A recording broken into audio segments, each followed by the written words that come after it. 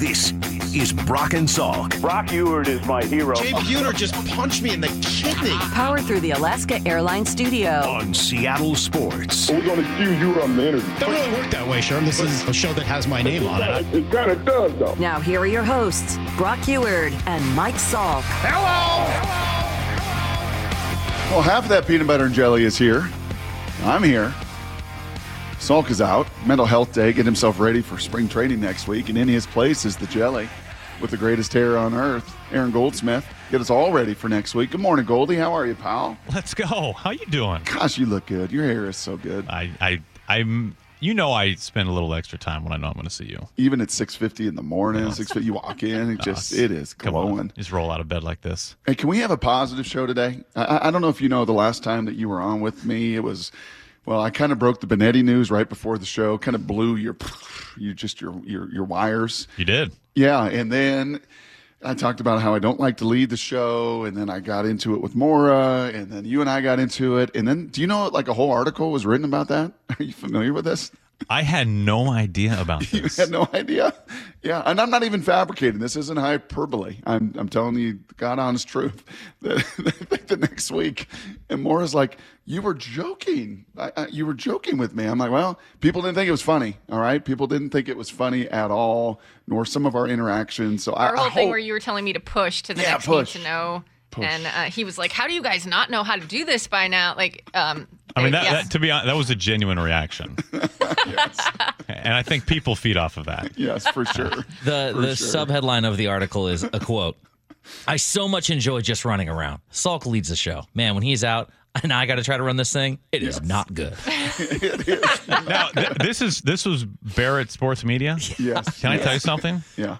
How much of a coup this whole thing was? Sure. My first job in radio, I was hired by the Barrett, Jason Barrett. Oh, He wow. hired me to be of the board op of an ESPN affiliate in St. Louis. Awesome. So this is a real. Yeah, I feel full great circle. about this article. Is the point? Full circle. There's a real full circle I mentality. didn't know you were a board op. Oh heck yeah! I love. Man of the people. I love the board ops because I messed up so many shows and so many live broadcasts. I remember I was doing a broadcast. I was running the board for St. Louis University basketball, Go Billikens. Mm-hmm. And, you know, as the board op, the one thing that you look forward to is pressing that button for the legal ID, right? Like it's the one time where like, it's a call and respond, right? Like the play-by-play guy says, let's pause. And then you push the button and you feel like you did it. Like you did it. You did radio.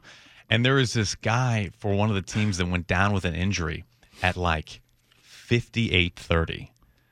And there was a timeout on the floor. And I get in talk back to the voice of the Billikens. Let's do an ID. We should do an ID right now. Let's do an ID. This is a good time for an ID. Producing. Yeah. He's trying to like explain what's going on. This is the pivotal play. We should break for an ID right now.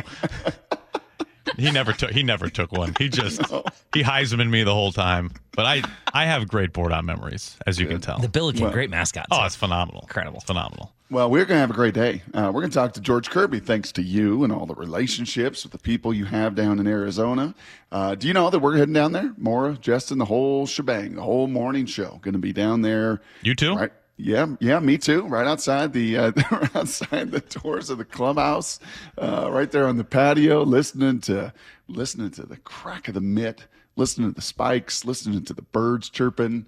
It honestly, Salk has said this all week. It is one of our favorite weeks where the whole show gets to be a part of it and have a blast and watch baseball. And I think I texted you and said, do we have the good fortune of having you down there? But you come a little later in the show, right? You kind of let everything get going. And then, hey, man, when Goldy comes to town, it's getting real. Because you're going to come down about mid-March or so? Mid-March. I wait till the gloves pop and the bats crack. There you go. There you go. Yeah. Yes. Are you feeling it? Is it turned up? I am feeling it. I was talking to somebody about this other day. It's just nature, Brock. It just happens. Where one morning you wake up and you're like, you know what? It's go time. Well, how many years is this for you? Not just here, but with spring trainings and with baseball in particular. In total, I guess this would be like my 18th year broadcasting baseball. Yeah. Yeah. So the whole family feels it. Wife feels it. Kids. Oh, they love them. They love spring training more than anybody. Do they really? Oh, yeah. I mean, my kids don't know any different other than going to Arizona for a week and change every March, right? And For my wife, Heather, it's all the normal reasons that anybody would want to go to Arizona this time of year, living in Seattle. So it's a major pilgrimage in the Goldsmith family on an annual basis. Aside from being a story on Barrett Sports Media, on that November day when you did fill in at the start of the offseason. Think about it often, yeah. Do you remember the question I asked you right from the jump of the show? Right after I broke the news with Benetti, before it was actually news, it was later that morning it actually hit it actually became public. I asked you, I believe the first segment of that show, more if you wouldn't mind firing cut number 5 at Aaron. I believe this was within the first 10 minutes of the show back in November. Curious how you feel about this now. Successful Mariners offseason for Aaron Goldsmith begins with? I will simply use the word impact, like impact players. Obviously, I think the majority of people listening will judge the offseason by how much money is spent, right? Like how many times was the Amex swiped? And I think that's a fun way to look at it, but I think we've also seen that realistically, that doesn't necessarily lead to immediate success, but impact players. And say for the Dodgers, Aaron, and you know, they didn't even pull out the American Express card. They just deferred. Yeah. So they just, you know, they worked some paperwork or were able to move things down the road and just deferred on it. Very little of baseball really pulled out the American Express in significant ways. I guess you could say Kansas City. There were a few teams that certainly spent. We didn't know then, by the way, that was early November. We didn't know then where this thing was going to unfold and ultimately where payroll was going to go or any of that. So I ask you now, months and months later, as the boys are getting to work down there in Peoria, how much impact have they added to this roster, in your opinion? I think they've added. Let's first of all focus in. We wanted to see offensive impact, obviously, right? So let's focus on that. And I think when you look at, in particular, the biggest names that they have added, and there's been a number that have been added to the roster, I think you can make a clear case that has happened. Like, do you want Mitch Haniger at the plate in a late and close situation? Like 100% you do, right? Do you want Jorge Polanco in that situation? Absolutely you do. Do you want Mitch Garver in that situation? A guy who had a go-ahead knock in a wins World Series clinching game? Absolutely you do, right? So I think those are 3 names off the very top, the 3 biggest impact bats that have been added that I think fit that criteria 100%.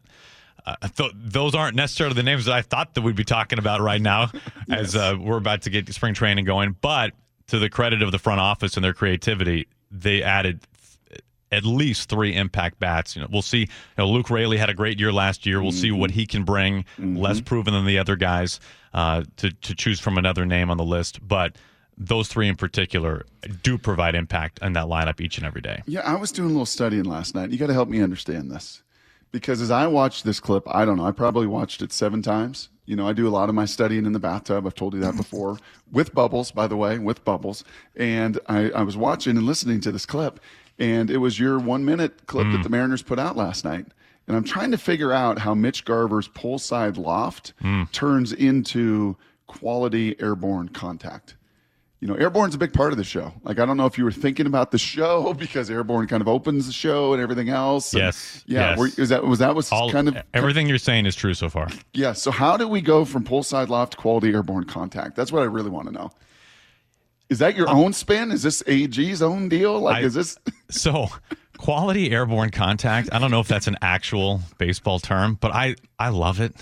Because to me, there's nothing more beautiful in this game than when a guy just absolutely yanks one in the air, right? Like just pummels one 450 to the pull side. Yeah. And one of the things, when we talked to Mitch Garver, we had an amazing conversation with him. He is a talker. Oh, I told him, when we got done with the interview, I'm like, hey, man, I know you just signed a big free agent deal, so you got a lot of career left, but the time's going to come when you hang him up and like, you should get into broadcasting. I'm telling you right now. Yes.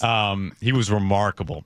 I love it when a player, in any sport, but I think it's especially appropriate in baseball, when a player knows what they do well and they go all in on it. And that's something that the Mariners as an organization are so big on. I think it explains why they've had such success from a pitching perspective, especially in the bullpen. It's not the only reason, but it's one of the components of it. And offensively as well. Find what you do best and do it more often. And for Mitch Garver, he knows, hey, I'm not a threat on the base paths. I'll clog them up if anything. I'm big. I'm strong. I've got a good eye. I make quality contact. I'm going to pull the ball in the air. That's going to be my bread and butter. That's how I'm going to make my money. And as he said, I thought this was really insightful. He said, when you find what you do best and you do more of it, it's not a selfish thing. It's not a me thing. It's this is what I need to do for my team to help my team win.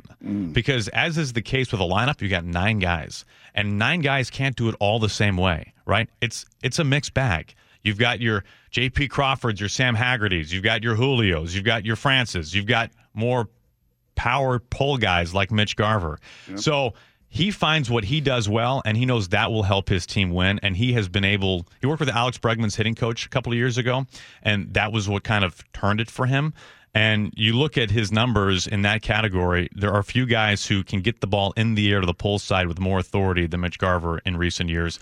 I'm really excited about the addition. I think it's been overlooked a little bit just because of all the other moves. This one was a while ago, right? Some recency bias there. Sure. But I think to have some stability at that DH position is going to be just enormous for the Mariners. I'm feeling Arkins and Church and those guys coming up with a new number called Quality Airborne Contact. And your signature is going to be right on it. I mean, I can't wait for it. I mean, you said I just came up with it. I know. So I don't know why you're giving those guys. There's intellectual property already stamped on this one, Brock. TM right here. I got you. Okay. That's right. Well, have Barrett write something about it. Jeez.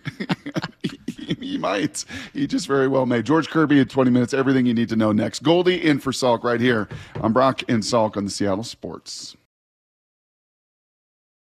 Need to know. 15 minutes past every hour with Brock and Salk. Here's what you need to know. Up first. Well, here's what you need to know. First and foremost, the boys are working down there in Peoria. First game of spring training already this weekend. This show will be there all next week. Hopefully you guys will too. As Shannon just said, there is no week better than getting down, and no sport better behind the scenes than spring training, in my humble opinion, to get to watch some of your favorites up front. Speaking of favorites, Julio comes in number 10 in MLB's rankings as far as the great superstars in this game. And while not a superstar, he was an all-star just a couple years ago. And Ty France realized at the end of last season, I got some work to do. Here was Ty addressing the media, Aaron, yesterday, talking about, his time at Driveline and what he learned about his swing. The swing aspect, just cleaning a lot of things up. Spent a good bit of time over at Driveline, and they've got a lot of technology, a lot of smart guys over there to help, and very excited to kind of put that into the game. It's crazy to see how bad my swing was, on a mechanical aspect. To get all that stuff cleaned up, and it's still not perfect. There's still I have created a lot of years of bad habits, so just trying to get as clean as possible and tighten all that up. Throughout the full off season, I think we made a lot of adjustments and a lot of improvements. Hearing Ty talk about the state of his swing going into the winter isn't surprising, but it is kind of a testament to how difficult this game is. Think about Ty France in his first go-around with the Mariners and how much of an impact bat he was, and all the praise that everyone was giving Ty for such a pure hitter. And you hear him, let's call it a year and a half later or whatever it is, talk about how off track his swing has gotten. This is such a hard game, even for guys who have success over a 162-game period at a time. It still takes maintenance. The biggest takeaway for me, seeing the video of Ty when he had those comments, I mean, it's reminiscent of the Seager spring training when he came back and was down, whatever it was, 20 lbs or something. France looks exactly how I was hoping France would look coming into camp this year. Yeah, it strikes me, too, the difference maybe in that sport more than any other, because it's 162 games in 185 days? You can't fix things in season. No, you're playing so hard. and playing. It's so hard to do. I know many people hear that like, why you got to go to Driveline? Why can't you fix that? What's the hitting coach doing? Well, they're playing every day. And you don't have that time to transform your body and your swing the way he has. And hopefully, Aaron, we see a little J.P. Crawford kind of bounce in those numbers for Ty this year. That will do big things for this offense. Push. Here's the second thing you need to know. These professionals. Hey, have you seen, you've called some Pac-12 hoops games. Let's go. Absolutely. Tonight, you could argue the biggest Wazoo men's basketball game in almost 2 decades. Last time they were ranked in the top 25 was 2008. Does Kyle Smith, is it nerd ball? Was that kind of his thing when he was hired a few years back? And Pat Chung, and man, just another great hire over there. The head coach doing more with less than anybody. Nobody expected the Cougars to be ranked. Nobody expected them to be competing for the Pac-12 title, and they will. They've beaten this Arizona team the last 2 times. They beat them in early November, which really turned their season. Not November. When was that? It was later in the year, because they've won 8 of 9 conference games since then. January, yeah. Yes, since then, not November. You and I were November. They were early January. We came first. They've won 8 of 9 since, and you've seen these Wildcats. How good are they, Aaron? Well, Arizona is the team every year, right? Especially when you're talking about in Tucson. The Cougs have never won the Pac, which was created in the late 60s. Think about this. If they win tonight and they sweep Arizona on the season, they'll be in first place with 4 games to play. Crazy. What a remarkable story this is. Just a hugely likable team when you look at the personnel.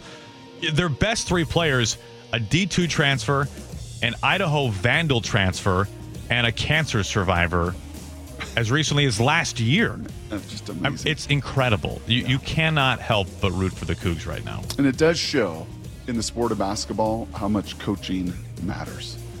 I think men's college basketball, especially as in flux as all of college sports is, and basketball was the start of it. That was the floodgates of all the transfer portal, and you just mentioned it, all these different pieces. A coach, through his discipline, through his development, that can bring a team together, can do remarkable things, and that's exactly what's happened in a huge one tonight. 8 o'clock tip-off between those 2 for the Pac-12 title. Here's the third thing you need to know. Do you know who the Kraken's biggest rival is? Hit me with it. The Canucks. Yes, of course. Yep. And those Canucks are pretty good this year. In fact, they're the best team going. Coach Dave Haxtell talking about, scoreboard watching, this little playoff push. How much of it are they starting to do with the trade deadline just a couple weeks away, Coach? And I watched hockey all night last night, so not necessarily scoreboard watching. I mean, we've got to do our job. Yeah, of course. I mean, I think everybody's a little bit different on what they do away from the rink, but our awareness is, at least for me, I know what's going on and what's happening on any given night, and what the standings look like the next morning. And obviously I enjoy the sport. I love watching the game, but usually watching with a little more purpose at this time of year, especially when you get to this stage of the year, and you have an opportunity to see what some of the upcoming teams that you're playing against are doing, and it's all part of the process. Well, Vancouver's rolling 80 points. They're leading the Western Conference. The Kraken just 57, Aaron, and now 27 games to go. It's a long season, too. It's not 162. It's about half those games. But it's a long season that all of a sudden comes right into view very quickly with the trade deadline. And this Kraken team's one that's beaten bad teams, but like Vancouver, not beating many of the good teams. We'll get a chance to do so at home tonight. Are hockey players the most real people? Yes. Hockey coaches in this case? You would never hear another athlete or coach in another sport be like, I watched. Yep. I love the sport. I watch. Yep. So get over it. They're the most genuine. Yeah. They're like American cheese. They're like American cheese. They're just kind of basic, pretty general, pretty genuine. Yep, all of that. No, I think that's a perfect comp. That's everything you need to know. I don't know if you've heard this or not, Aaron, but I guess like last year, the pitching staff described themselves as different cheeses. Are you familiar with this? I've just recently heard of this. You just recently the rotation. The rotation did this. Mm-hmm. Yeah. Brian Wu, of course, Parmesan, a little undersized, tremendous little flavoring at the end of it and unique. And I guess what Maura, the text toy, was enjoying that this morning and labeled each of us. What were you, Maura? What were you? Someone said I should do string cheese. Yeah, you're string cheese. That's what Bryson Miller is. Justin nominated himself as gas station nacho cheese. Yep. The pump cheese. Nacho cheese. Someone said Manchego for Goldsmith, and then we got this text about you, Brock. Yeah. Brock will be Monterey Jack. Very white, just enough flavor to pass as cheese. Yo! And then cheese in here. Cheese you can hear. in here. Salk, really and this says Salk would be cheese curds, not fully formed and squeaky. All right, we'll just let that sit. That's from the 509. We're just going to let that sit right there as we bring George Kirby on and learn what kind of cheese he is. Monterey Jack is so soft, too. Like a toddler could break it in half. Besides the high cheese that he throws, what else will we learn about George? We'll do it all next. Goldy is in for Salk. It is Brock and Salk on the Seattle Sports and Seattle Sports app. You're listening to Brock and Salk Powered through the Alaska Airlines Studio. on Seattle Sports and the Seattle Sports app. We're getting along, just as we're all getting along. In ways we didn't get along some months ago. We're getting along. George Kirby's going to join the show. And now George Kirby's not going to join the show. He just did not want to talk. Bottom line, AG, he just did not want to talk cheese. I think he heard that tease, and he wasn't about to talk some of the cheese that maybe. Do you remember what he was labeled? If Woo was Parmesan, what would George be? I think they've had this all done. They said he was sharp cheddar, I believe. Sharp cheddar, that's right. You think is that more because of his pitcher profile or his personality? Do you think he is very sharp with his command? Probably a little bit of everything, right? Okay. Probably a little bit of everything. And this happens. This happens in radio. Does Aaron. it? Yeah, it happens in radio. This has never happened to me before, I think is the bigger point, though. Is it? Okay. Well, we're in Taking it spring personally. training. Something comes up. Hey, next week, you should see more in Justin running around that place. Hey, we got this interview. Oh, we're going to do it. Oh, no, it's going to be a half an hour. Oh, we're going to tape it after the show. Oh, so, this is the way it goes. So they got a job to do. This isn't their off season. I mean, Gino those was guys are the working. best, but he was also very, we waited after a game at one point, and they were yes. like, oh, now he wants to get in the hot tub. You know what? Now he wants to do it tomorrow morning. Yes. And he finally did talk to us, and he was fantastic. But, he went with the flow. Yep. And So he put a bucket hat on over his headphones. It was fantastic. Really? That's quite the bucket hat. Yes. Loved it. You said something at the top of the show. This works anyway, because you said something at the top of the show that I started writing notes about. And you were talking about Garver, but I think this applies to many players. It applies to U Sports level. It certainly applies to the offseason for the entirety of this Mariners team. Aaron, you said about Mitch Garver that he's gotten to a point where he focuses on his strengths. That this is what I do best, and I'm going to enhance what I do best. I remember, just personally and individually, probably my biggest failing professionally is I got so caught up and so worried in what I couldn't do. Man, even the punters are faster than me in the NFL. Hunter Smith's a better athlete than me. I got to go to speed training. And one off season, honest to God, one off season, I had hired a track coach, and I'm like, you know what? I'm gonna be faster. And I'm out there at Bellevue College in the rain in March, and I'm doing these sprints because we're gonna get timed 40s when we come back. And by God, I'm gonna run 4.85. And sure enough, I ran 4.98. And Walter Jones waddles in at 360 pounds. He hadn't done anything but eat for 2 months after the season, and Walt ran 4.7. You're not fast. You're focusing on the wrong things. Tom Brady, probably Peyton Manning, two of the greatest examples of my life. When I went to Indianapolis, Aaron, did we have a sprint pass in the offense?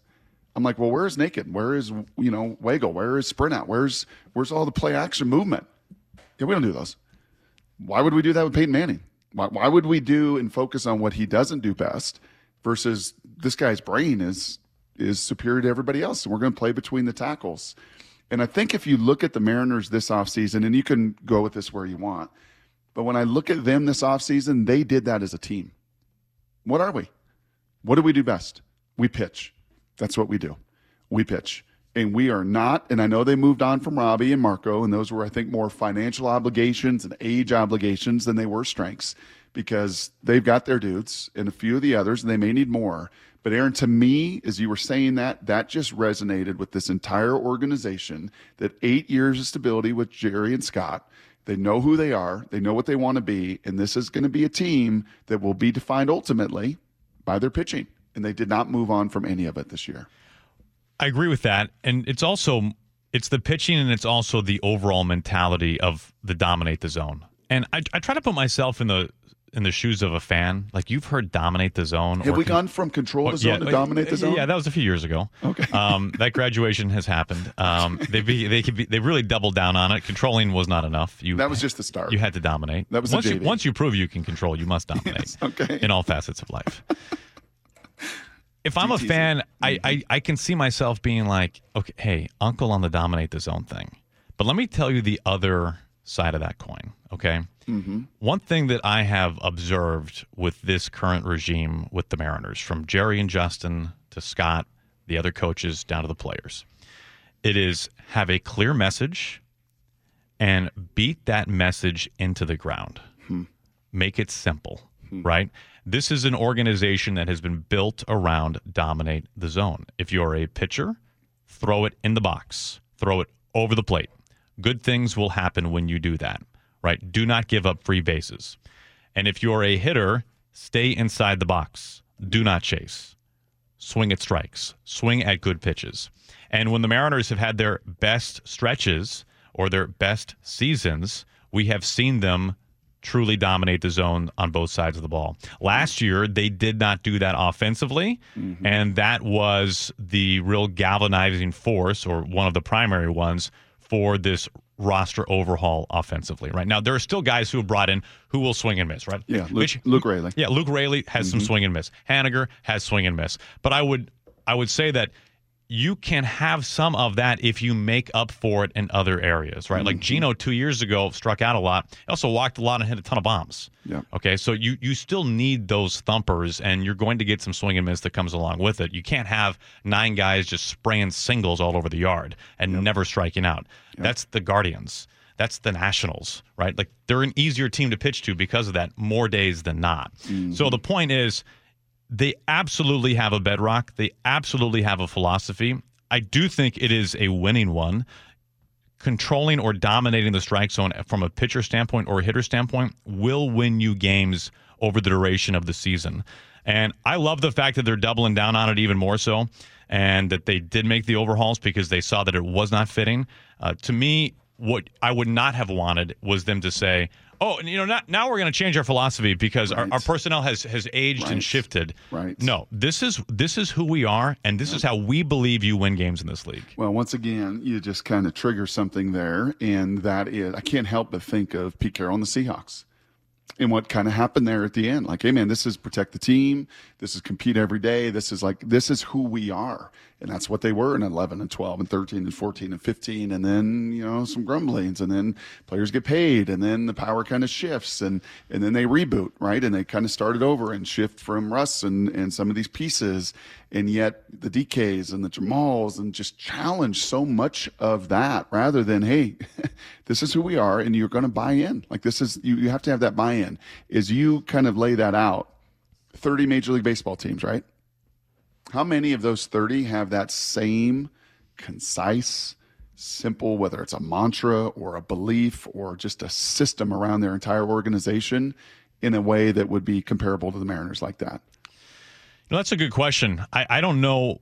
I'm sure that there are others. And obviously, we're closest with the Mariners, and we're on the inside of it. I don't know if there is something that I have seen, right? It's all on what's on your T-shirt, right? Sure. It's whatever T-shirt these guys are wearing. And the Mariners have like a dozen T-shirts that spell all this out in different various forms because this is what they practice and they preach. I think when you said organization, I think that's one of the keys too. This isn't just who we are going out and looking for in the free agent market. Right? This isn't just who we're looking to trade for as the Mariners. But if you look at the draft picks for the Mariners, for years at this point, right? Harry Ford dominates the strike zone. Cole Young dominates the strike zone. George Kirby dominates the strike zone, right? I mean, all these guys, whether you're talking about a position player or a pitcher, this is the commonality between all of them. This is the link. And when you start doing that in year 3, in year 4, in year 6, in year 8, right, you start getting late into the era of the Mariners with this current regime, and you look around and you're like, okay, almost all these guys do this to various levels of success. And those who strike out more, they have more pop. They walk a little bit more, right? And from a pitcher standpoint, you look at like Gabe Spire last year, Brock. He threw the highest percentage of first pitch strikes of any relief pitcher ever since it's been tracked. Ever. What? Ever. 2002 is when it was tracked. Are you dropping that knowledge at 7:39? No one else has ever started off 0-1. Goodness, are you ready for spring training? Like Gabe You've got Spire. your own quality airborne contact, QAC. Yes. Who needs QFC when you got QAC? And now you're dropping knowledge like that? Ever? Ever. And here's the thing with Spire. I mean, it was his first year in the org, right? And they sat him down and they said, hey, if you throw strike one, we're going to show you all these good things that happen. And your probability, your percentage of the at-bat ending in your favor. And he said, yeah, I'm in. I'll throw it over the plate. And it was really interesting. I asked him, I said, I can only think of one game where you were really ambushed, because the game that stands out to me was against the Red Sox, where the Red Sox were like, hey, guys, he's going to throw it over the plate, get up there and start hacking, right? And like, sure enough, he got BABIP to death, and he got knocked out, right? He got what? He got knocked out. But, no. What did he say before that? BABIP to death, right? Like, everything was in play, and they all found holes. Batting average and balls in play, bro. I mean, you say that. How many of the million people listening right now do you think know? No, what you're right. BABIP The BABIP gods were not smiling. It's no crack of the mitt. It's no crack of the mitt. Yeah, so you're right. We've gone from kindergarten to a 100 level class pretty quickly. Yes, we have. 100 level? Yeah. I'd say 300 level to 500 level. You just got BABIP. He had a really, this is like such an obvious point, but I had not thought of it. And he said, listen, when they know that I'm going to throw it over the plate as often as I do, I now can start using their aggressiveness against them. Yeah. Because he goes, if you look at all my 0-0 pitches that were a swinging strike, how many of them were in the dirt, like a spike slider? Because as Brock Heward looks at the iPad before he gets on deck, they say, hey, man, he's going to throw it over the plate. Get ready to hack. And there's Brock. he's ready. And, yeah. Oh yeah, I'm gonna BABIP this guy.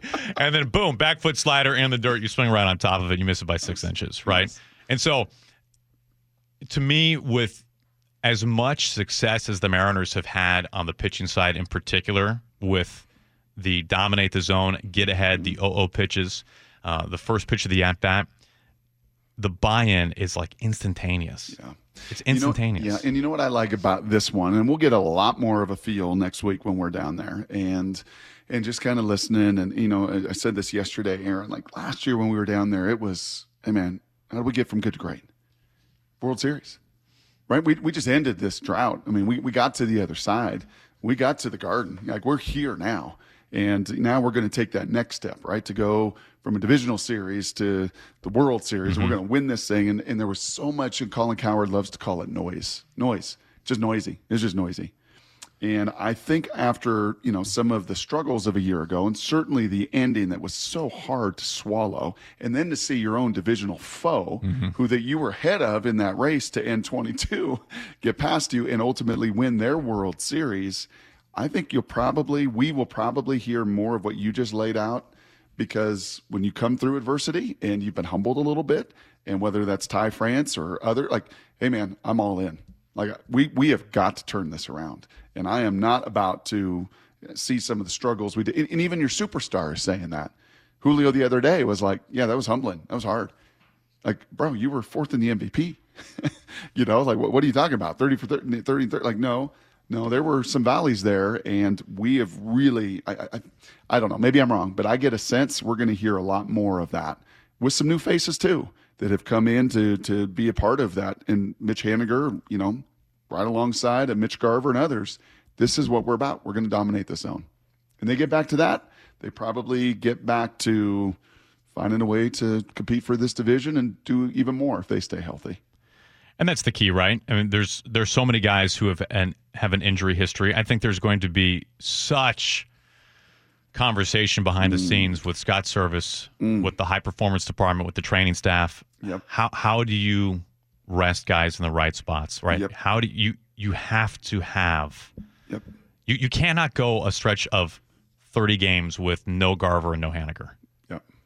Like that can't happen. But how do you rest Haniger when Garver is your DH every day? Yep. You just give Haniger a day off, right? You just got to give him a day, because I don't know if there's ever been more pressure on Scott to figure out a way to get wire to wire with his varsity team as many games as possible. Because when you put it on paper with the varsity guys, you're like, that's a good lineup. Yep. But how do you keep them upright? Yep. There's going to be IL time. It's baseball. It happens. But how do you maximize that time? I think that's going to be a challenge that they're up for. They know what they're getting into, but it will not be an easy thing, and it'll take a lot of creativity and a lot of discipline, quite frankly, to say, nope, he needs a day. Like, he needs a day. Whoever that person is, sit him, because we need him for the duration. And those players got to buy in on their end, too. And that's hard for those guys who are just creatures of habit, Sure. And Mitch right near the top of the list. Okay, speaking of buying in, speaking of up for the challenge, here's a little Blue 88. This is Brock and Salk's Blue 88. Blue 88! We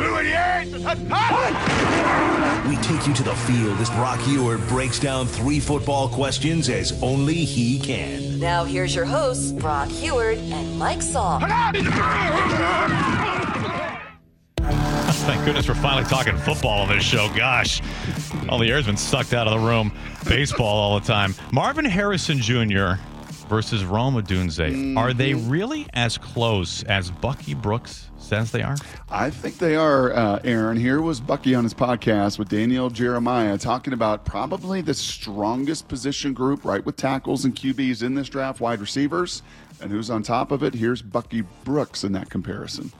Think you can liken his game to the game that you see from Jamar Chase in terms of just an overwhelming physical presence, plays with physicality and ruggedness on the perimeter, outstanding ball catcher, can win contested catches down the field, just kind of utilizing his leaping ability or just physically overpowering people. With Marvin Harrison Jr., he is a terrific route runner. He does have great pedigree. Obviously, a Hall of Fame dad who did it for a long time in the league. He can do a bunch of special things. I think the trick will be, let's see what these guys look like when they run at the combine. Let's see what they look like when it comes to running routes. I think the conversation is a little closer between those guys vying for number one than I think we've talked about for most of the regular season heading into draft season. Yeah, Harrison Jr. got more hype. He was a Heisman finalist. He's got pedigree, as Brooks said. He's an amazing talent, Aaron. He really is. I'll get to him in just a second, but what Bucky said there is critical. And in fact, this morning, and Rome's going to hopefully join us in 45 minutes. I've texted him. He said, he's got speed training every day. Like, these guys are down there. He knows the importance of this 40. I will be curious if Marvin and Rome both run it next week. So they all head to Indianapolis on Monday, interviews, medical, all of it, end of the week is their time as receivers to run. Because that 40 is going to be so critical. And I know people say that's ludicrous. It's ludicrous. Doesn't the tape say enough? Well, tape's pretty awesome for both of them. And Rome's contested catch is amazing. Back-to-back 1,000-yard seasons, amazing. Clutch on third down, amazing. Clutch in the red zone, all of it. His hands, his separation, just remarkable. But if Rome runs like in the low 4.4s, and he was a 10.8 100-meter guy out of high school. Like, he was fast. His size. If he runs in the low 4.4s, you're going to hear this conversation between the two continue all the way to draft day. If he runs in the high 4.4s or the 4.5s, and Marvin's a high 4.3 or low 4, like, that is going to be a differentiator. One last thing on Marvin Harrison, and this sounds a little creepy, and I'll try not to make it sound creepy. When I was back there, I was chatting with a scout before the game. And actually, Ryan Day, the head coach, has said this. He goes, while Marvin Jr. is a lot bigger than Marvin Sr., who I played with, and Marvin Sr. was not a big guy, 6 foot, spandex, loose on his body, 0% body fat, lean, like unbelievable. But he was not a big guy. Marvin Jr. is like 6'3", 6'3 and a half, but their legs are like almost the same length. So Marvin Jr.'s got this big, long torso, but these shorter legs. And almost like, hip size, to ground like his dad. And from an inseam. And what that does is that short area quickness. I know you're laughing. I know this is crazy. But long levered receivers, look at DK Metcalf. Not a great short area quickness guy at 6'3". Just, that's the knock against him. He can't get in and out of cuts. But when you're 6'3" and you're super long torsoed and you're short leg, guess what you become? A 6-foot receiver that can get in and out of cuts. And that is where these NFL guys love Marvin Jr. He's got length, but he's got this short area quickness that is just different, and it's super unique. So, yeah, sorry, that got a little weird. I apologize. What's going on? You've just opened the door for me to ask Rome about his inseam, which is great. You gave me confidence, so thank you. We won't do that. Question 2. Well, since you're on a heater, what's your biggest takeaway from the 19 coaches hired so far by the Seahawks? Whew. A lot of decals on the suitcases. So a couple more coaches were hired yesterday, D-line coach, and this guy's been with 3 organizations, and that guy's been with 8 organizations, and that guy's been – this was not a let's be comfortable, let's just hire people we know. Many times, Aaron, whether it's college or pro ball, hey, man, I got to hire a friend. Hey, a friend of mine, if a friend said, hey, this guy's a really good guy. When you look at the list of this, when I do – and a Mike McDonald, it's not like in the 36, it's not as if he's got 20 years of relationships with people in the league. He's been at one place. But he didn't poll like 8 Ravens assistants and junior assistants and analysts. They polled from a lot of different places. And when he joined us about a week and a half ago and said, yeah, man, this process is it's teaching me patience, because John Schneider turns over every stone, every single stone. And they're going to find the guy, not the one they're just connected with, not just a friend, not just a familiar last name. We're going to turn over every stone. That's what these 19 coaches, I think, say to me and speak to me more than anything else, is we're going to find those like us with a growth mindset, been a bunch of different places. I don't care if we don't have past a relationship with them. I'm going to hire some of the best and youngest and brightest, and they have certainly been very aggressive in that way. Question 3. What can you not get out of your mind when it comes to the newly announced 12-team CFB playoff format? That we're not going to have a Pac-12. I cannot get it out of my mind. Even though it ended, even though we had all the sad songs, the Sarah McLachlan songs that we played about the end of that conference, even though I called the last Apple Cup as conference foes, I can't get my mind past it. Good. Can't get my mind past it. Because, Aaron, if we moved into this year and it was status quo, guess what? Utah's a playoff contender. Oregon's a playoff contender. USC is a playoff contender. Washington, probably too much turnover to put them in that same camp. But you got 3. You'd have 3 viable teams right there pushing for college football playoff. And instead of the dry abyss that we were in for so many of these years, save for Oregon and 16 with Washington and last year with Washington, there was no other Pac-12 team in the Final Four. You expand to 12, and guess what? You'd have been right there. If these presidents and these boards and Larry Scott and the people would have realized, like, hey, man, this is coming down the road. Let's make sure we take care of ours. Let's make sure we don't have enough hubris and arrogance to think that others won't poll USC or poll UCLA or poll Washington and Oregon. Let's make sure our house is in order. And had they kept it in order, Aaron, with this new expanded playoff, they'd have been unbelievably viable. But instead, there is no conference. Those teams are now in the Big Ten and the Big 12 and elsewhere, and I just can't get my mind past it. And was reminded yet again, as this 12-team playoff came into view this week, what a disaster that this conference crumbling is. That's Blue 88. Have you wrapped your mind around that? Hey, no more. Can I ask you? Do I have time for ask you a question about this real quick? Ooh. Do we have time? Yeah. I mean, do I have another interview guest that's going to cancel? Go for it. Okay. Hey, what was your take on, I know it's old news now, but what was your take on Chip Kelly's comments about the have one college football conference with the commissioner? Sure. What we got there? What do you think? Yeah, I think eventually we're going to get down to about 32 teams, and they're going to be an entirely different league. And it's going to be like semi-pro. And then I really worry about the other 100 FBS teams, and then I really worry about all of the other hundreds of sports and athletes and student athletes, right, that have been able to pursue their dreams as full scholarship volleyball and track and baseball. And then I really worry about a lot of them, because on the surface, that sounds really great. Wow, Chip's really, really smart. This is innovative. Like, get a commissioner, just have for one. Well, hold on a second. To do that, you've got to consolidate a lot of it, because you're going to have one commissioner for 130 teams. That is very unlikely. So while I understand it, it does create a lot of fear for what it means for all of the other Olympic athletes, the other sports, the other student athletes all across the land. Hey, we're going to do a little rapid fire. We're going to do a little rapid fire. We're going to do Need to Know. We're going to do Roma Dunze. We're going to do a whole bunch. Fire through a lot of sound, Aaron, that you're going to get to react to. Love that. And keep on educating us next. It's Brock and Salk. Goldy is in for Salk right here on Seattle Sports and the Seattle Sports app.